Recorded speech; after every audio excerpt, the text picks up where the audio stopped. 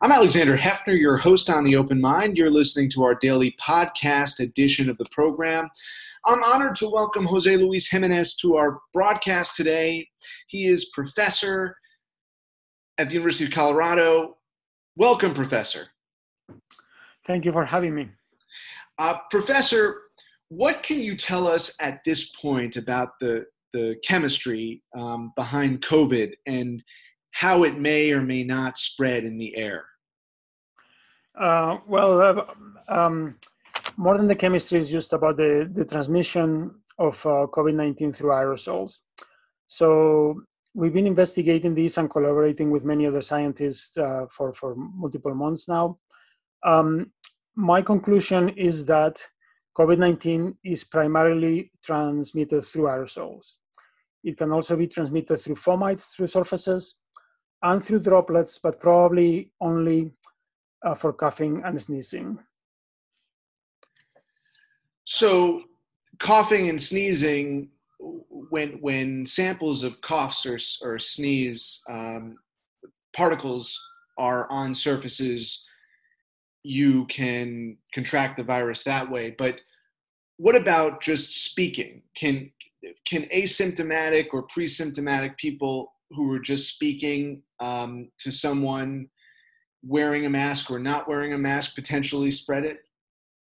Yes, and in fact, we think what you just described is a major component of the spread of the disease, because all these either pre-symptomatic or asymptomatic or people who have very, very little symptoms are talking to others. And we know that when people talk, they release what we call respiratory particles, which are little bits of your saliva or the respiratory fluid, which is the liquid that lines your lungs and your trachea. And if someone is infected, those little particles contain some virus. Those particles, bits of material, can be big. Those are the droplets, fall to the ground in 3 to 6 feet. Or they can be smaller, and then those are the ones we call aerosols, and they can stay floating in the room for minutes to hours. And then if a susceptible person, breathes them in, they can land inside their lungs or inside their nose, and infection can be initiated that way. Professor Jimenez, is it unusual that a virus can spread and be very contagious pre-symptomatically or asymptomatically through speech? I don't think it's unprecedented, but it is not very well known, because I think the transmission of diseases through aerosols has been resisted for more than a century. So we only have clear information on some diseases that basically it was undeniable that they transmitted through aerosols, like measles or chickenpox or tuberculosis. And then for other diseases that probably are actually similar to COVID-19 and are mostly transmitted through aerosols or have a substantial fraction through aerosols, like SARS and MERS, that has been studied less. And so as we are assessing the aerial transmission, how do you suggest we, as citizens, respond to the science that we know so far? I think it is clear what we should do. And the analogy that we use is cigarette smoke or vaping smoke for the younger people. And we are all used to see how that disperses. And what you have to imagine is not this smoke per se, but the idea of the smoke is that it shows us how the same respiratory particles that also come out of us, but they're much fewer, so they're not visible, but that gives us an idea how that disperses and accumulates. So you have to imagine that the people you encounter are all smoking, and you don't want to breathe a lot of their smoke. A little bit, a whiff here and there is not a problem, but you don't want to be in a room with low ventilation with a smoker for a long time, or you don't want to be talking to them in close proximity for a long time. So basically, what we have to do is to avoid being in close proximity with others, keep the social distance, and then we need to avoid or reduce as much as possible being indoors, especially if it's crowded, especially if there is low ventilation, especially if people are talking, and even more if they're shouting or singing, or if people are not wearing masks. So basically, a lot of the studies of the outbreaks find that those are the conditions that lead to propagation of the disease to a lot of people. So we have to avoid those things. But of course, we have to still go to indoor locations. We have to go to work or the supermarket or school. So then really wearing masks at all times is very important. And there is a few details about masks. For droplets, if some projectile is coming at you, just having something that covers your nose and your mouth is fine. But for aerosols, which you breathe in, the mask needs to be tight around your face. And that's important. You see a lot of people with masks, but you could put a finger between their mask and their face. And that's a problem because the air is going to come in and out that way. So the masks need to be well fit. Then, because we know that people, when they talk, they produce 10 times more respiratory particles that people are just breathing. The most important person that needs to wear the mask is whoever is talking. Okay, and we see even Anthony Fauci goes to Congress and he removes his mask to speak. So I hope he stops doing that, and really whoever is talking needs to set an example, unless it is outdoors. If it's outdoors, it's okay, but otherwise they need to keep their mask for speaking. We know that wearing a mask is annoying, is harder to understand people when talking, but those are things that you just have to put up with to control the pandemic. How effective do you think the masks will be outdoors and indoors? And does it, I suppose that the answer is somewhat dependent upon whether someone is shouting or singing or whether they're speaking. Well, I think the efficiency of the mask will be similar. I mean, the more, in a way, you can say, okay, for a certain mask, maybe 30% of the particles are escaping. If you're talking or you're singing or shouting, you're producing more and more particles. So 30% of a larger number will be more particles escaping. But in terms of the fraction of particles that mask capture, I think that will be pretty constant. And I think they are very effective, especially if they are worn well, if they're tight, and if they're masks of good quality. They don't, there is cloth masks that I have seen that fit very well to the face. Those work very well. Something else that I forgot to say earlier, the other thing that we can do besides wearing masks at all times indoors and also outdoors if we're close to others, the other thing that we have to do is pay attention to ventilation. So in indoor spaces where we have to spend time with others, we have to ventilate, meaning we have to replace the indoor air with outdoor air. And because outdoor air in general is not going to have the virus, so that allows us to dilute the virus that's indoors. In some places, that may take the form of opening the windows. In other places, there are ventilation systems that one can tweak to increase the fraction of outdoor air, and also through filtration. So ventilation systems, the ones that have ducts, like the forced air systems, have filters, and those filters can be increased in quality to what we call MERV 13 in most cases, so that then as the air is filtered, a lot of the virus will stay in the filter and won't come back into the space. And also, there are solutions. There is portable HEPA filters, which is basically a box that has a fan, takes air from the room, passes the air through a filter, all the virus will stay on the filter, and then puts the clean air back into the room. And those work great. The only problem is they're expensive. So I just bought one for my mom in Spain, and it was $300 or something. But the good news is that there is basically something very similar that you can make with a box fan and a filter, and that will cost $30 or $40. So I think there is no reason, and they work very well. They have been tested and they work very well. So there is no reason for not basically doing this on a massive scale in all the schools and in all the places where people are going to be together in the future. So you're saying that from the individual perspective, masks, but then when we talk about households or institutions that house more than a single family or a single person, the air quality and the atmospheric conditions are going to depend on enhancing them for the protection against COVID is going to depend on interventions. So you're describing sets of interventions for people and for companies that may have large factories or that are still in operation, even though the majority of workers are social distancing. But there's certain enterprises that require folks to gather. So when it comes to controlling the atmospheric conditions in your home, you either, in the case of air conditioning or filtration, you likely have your own unit in a room or in your house, or if you are in an apartment building, you may have central air. What are the kinds of interventions that need to be made depending upon those circumstances of individual air conditioning units and then centralized air conditioning? Well, if you have central, like what's called forced air in your house, then something that you should do is install a higher quality filter, like one MERV 13, which is normally a little higher quality than what people normally use, but they are not more expensive.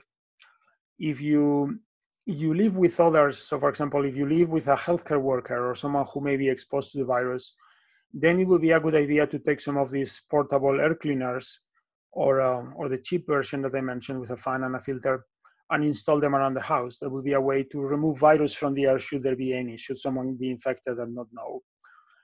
The same applies to apartment buildings. And the one thing that can be tricky, and I don't think is very common, but if there were apartment units in which the air is recirculated from one unit to other units, that would be a concern in that, someone could be sick in one unit and transfer the air to the other units. But I don't know that that's common in the US in particular.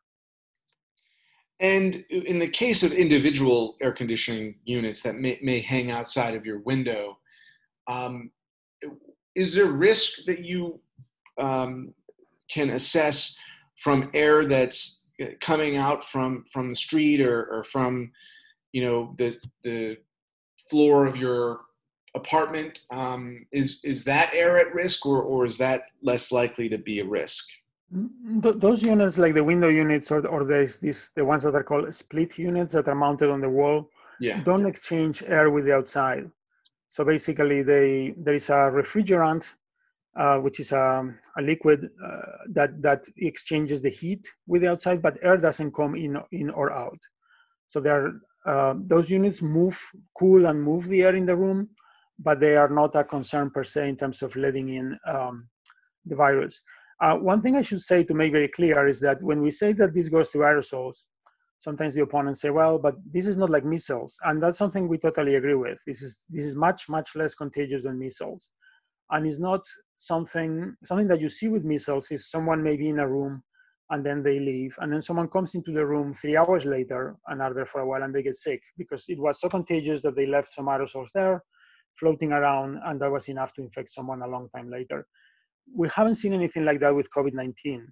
You need to help it along. You need to be in the same airspace with someone for a significant amount of time and with low ventilation for contagion to happen, right? So then something like, there is someone you pass in the street momentarily, or there is someone on the street, can air come in,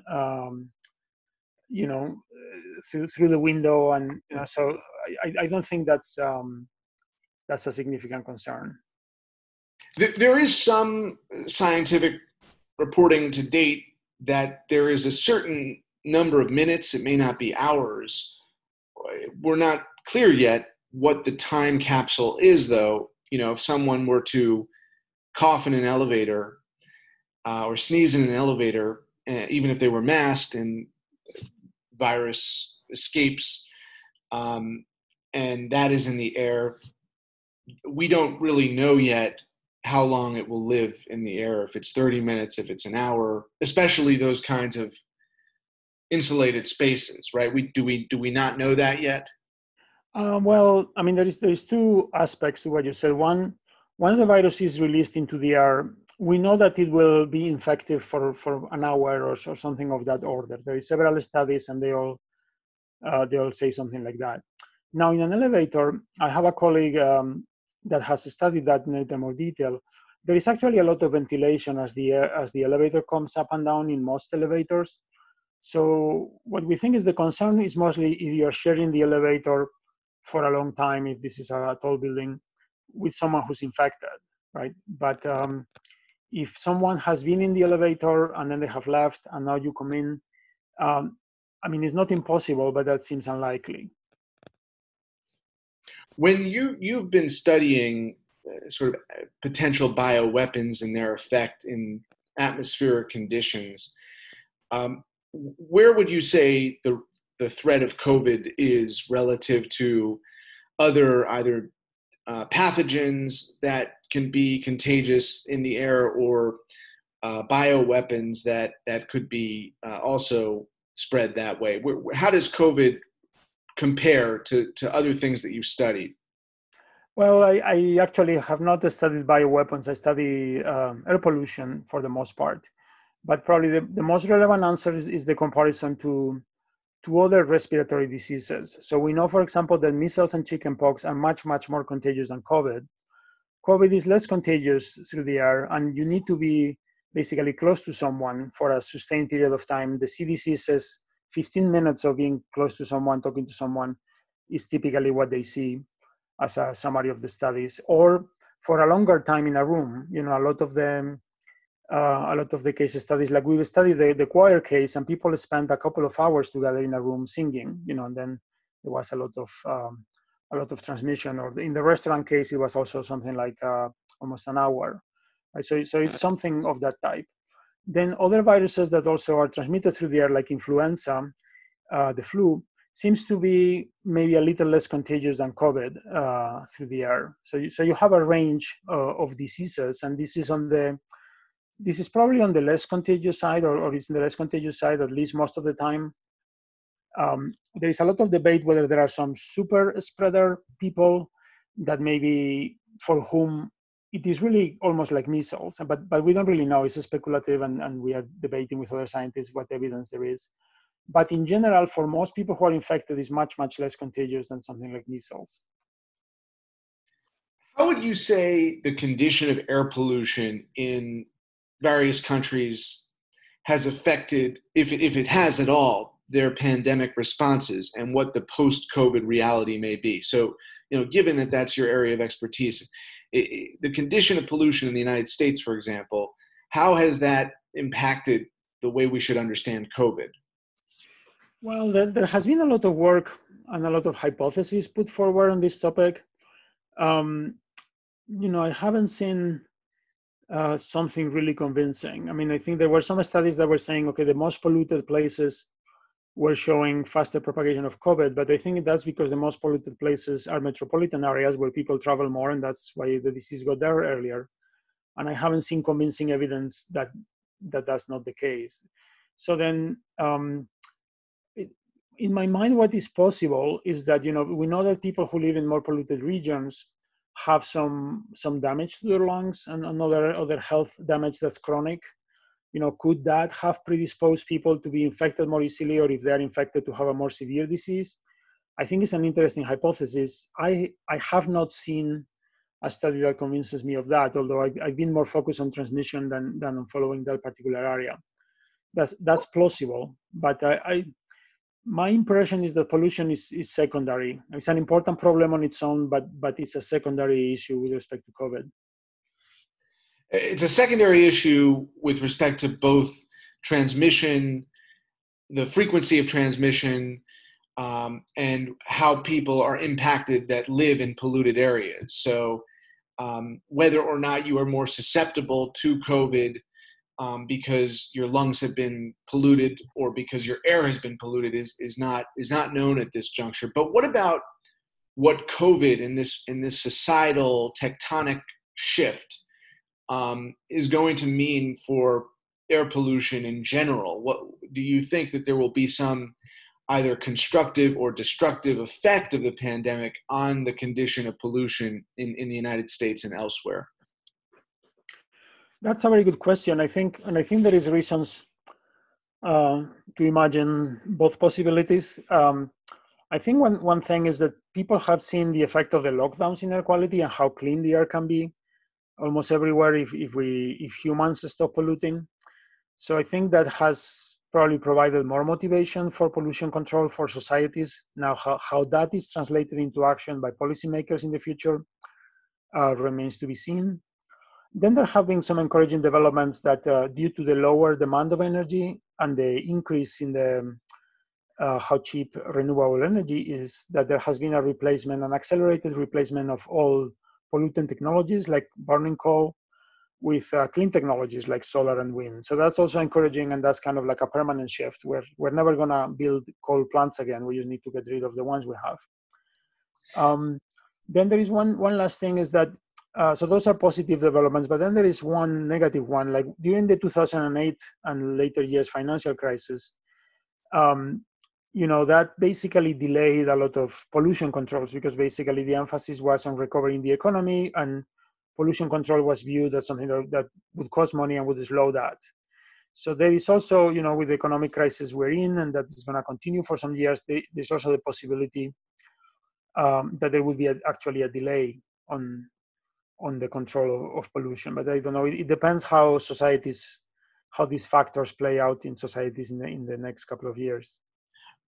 Professor, for those of us who have been heavily quarantined in major metropolises that have been under lockdown, or who are just taking conservative measures to protect ourselves and our families, can you give us some insight into the short and medium and long-term effect of being indoors, how you can improve your air quality indoors, and to what extent you can still have the health benefits of being outdoors? Of course, vitamin D is the first thing that comes to mind on a very simplistic level, but what would you say to folks who are concerned about the air quality in their respective homes?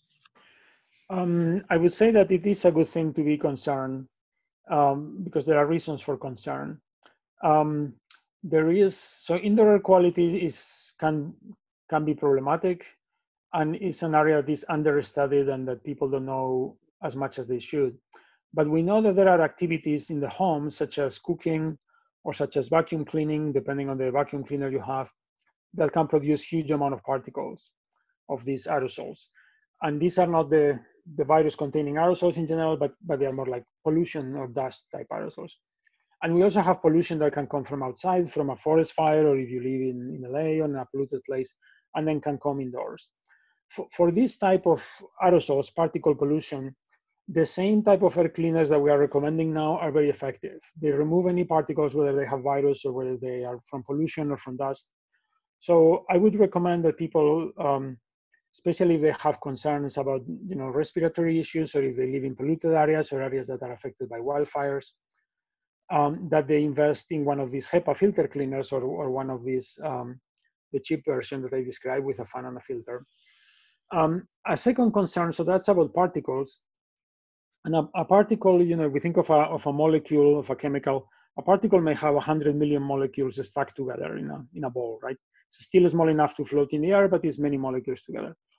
There is one other thing that's also of concern, that's what we call the gases. These are individual molecules in the air that are separated from each other, like nitrogen and oxygen, but there is others like siloxanes and chloramines, and there is different molecules indoors, especially what we call VOCs, or volatile organic compounds, that can have negative effects on health.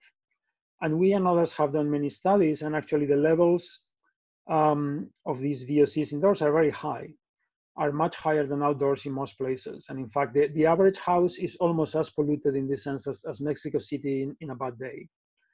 So, and where do all these VOCs come from? Well, they come from wood used in construction, from furniture, and from a lot of the products we use.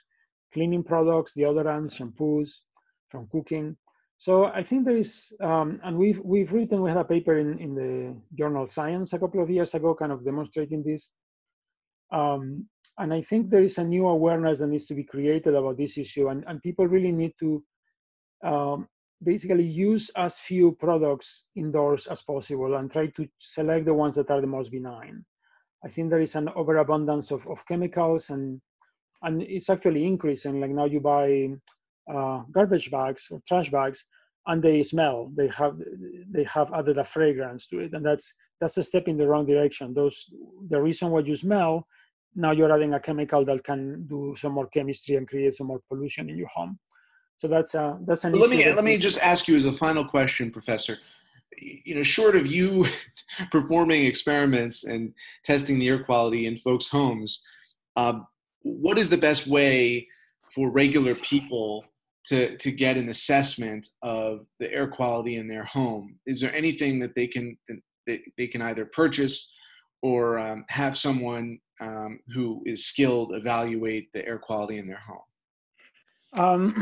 Thankfully, there is actually a revolution in terms of low cost sensors that you can get. So I've been testing, a sensor to measure CO2, which is a measure of ventilation. And I wrote a post in the internet about that. And I also have some other sensors that can measure radon and VOCs. And there is also cheap sensors that measure particles. I mean, when I say cheap, these things are on the $100 range, right? The research versions are on the tens of thousands of dollar range, but now there's been all these sensors that are available that are kind of $100 or $200. So I think it's starting to become affordable to have this at home, and especially to share them.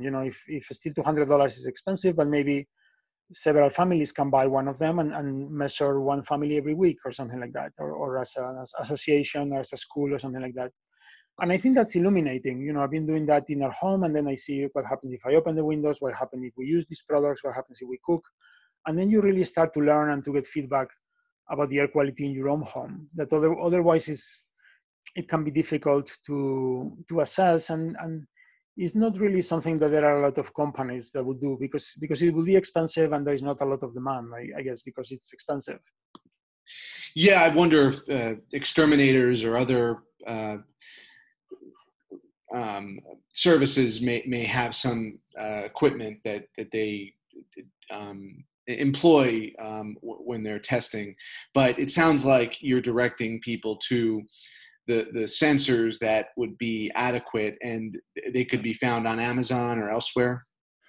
Yeah. I'm assuming I'm not allowed to give brands or anything, but yeah, there's Amazon. There's many companies that are selling these, and of course, like on anything, there is better ones and worse ones. So you should do your research and try to decide which ones work. But I've tried a few and I had good luck, and they work well and they connect with your smartphone, and then you can see how different things were evolving. Jose-Luis Jimenez, professor of chemistry at the University of Colorado Boulder. Thanks so much for joining me today and for your insights. Thank you for your time, and thank you for having me.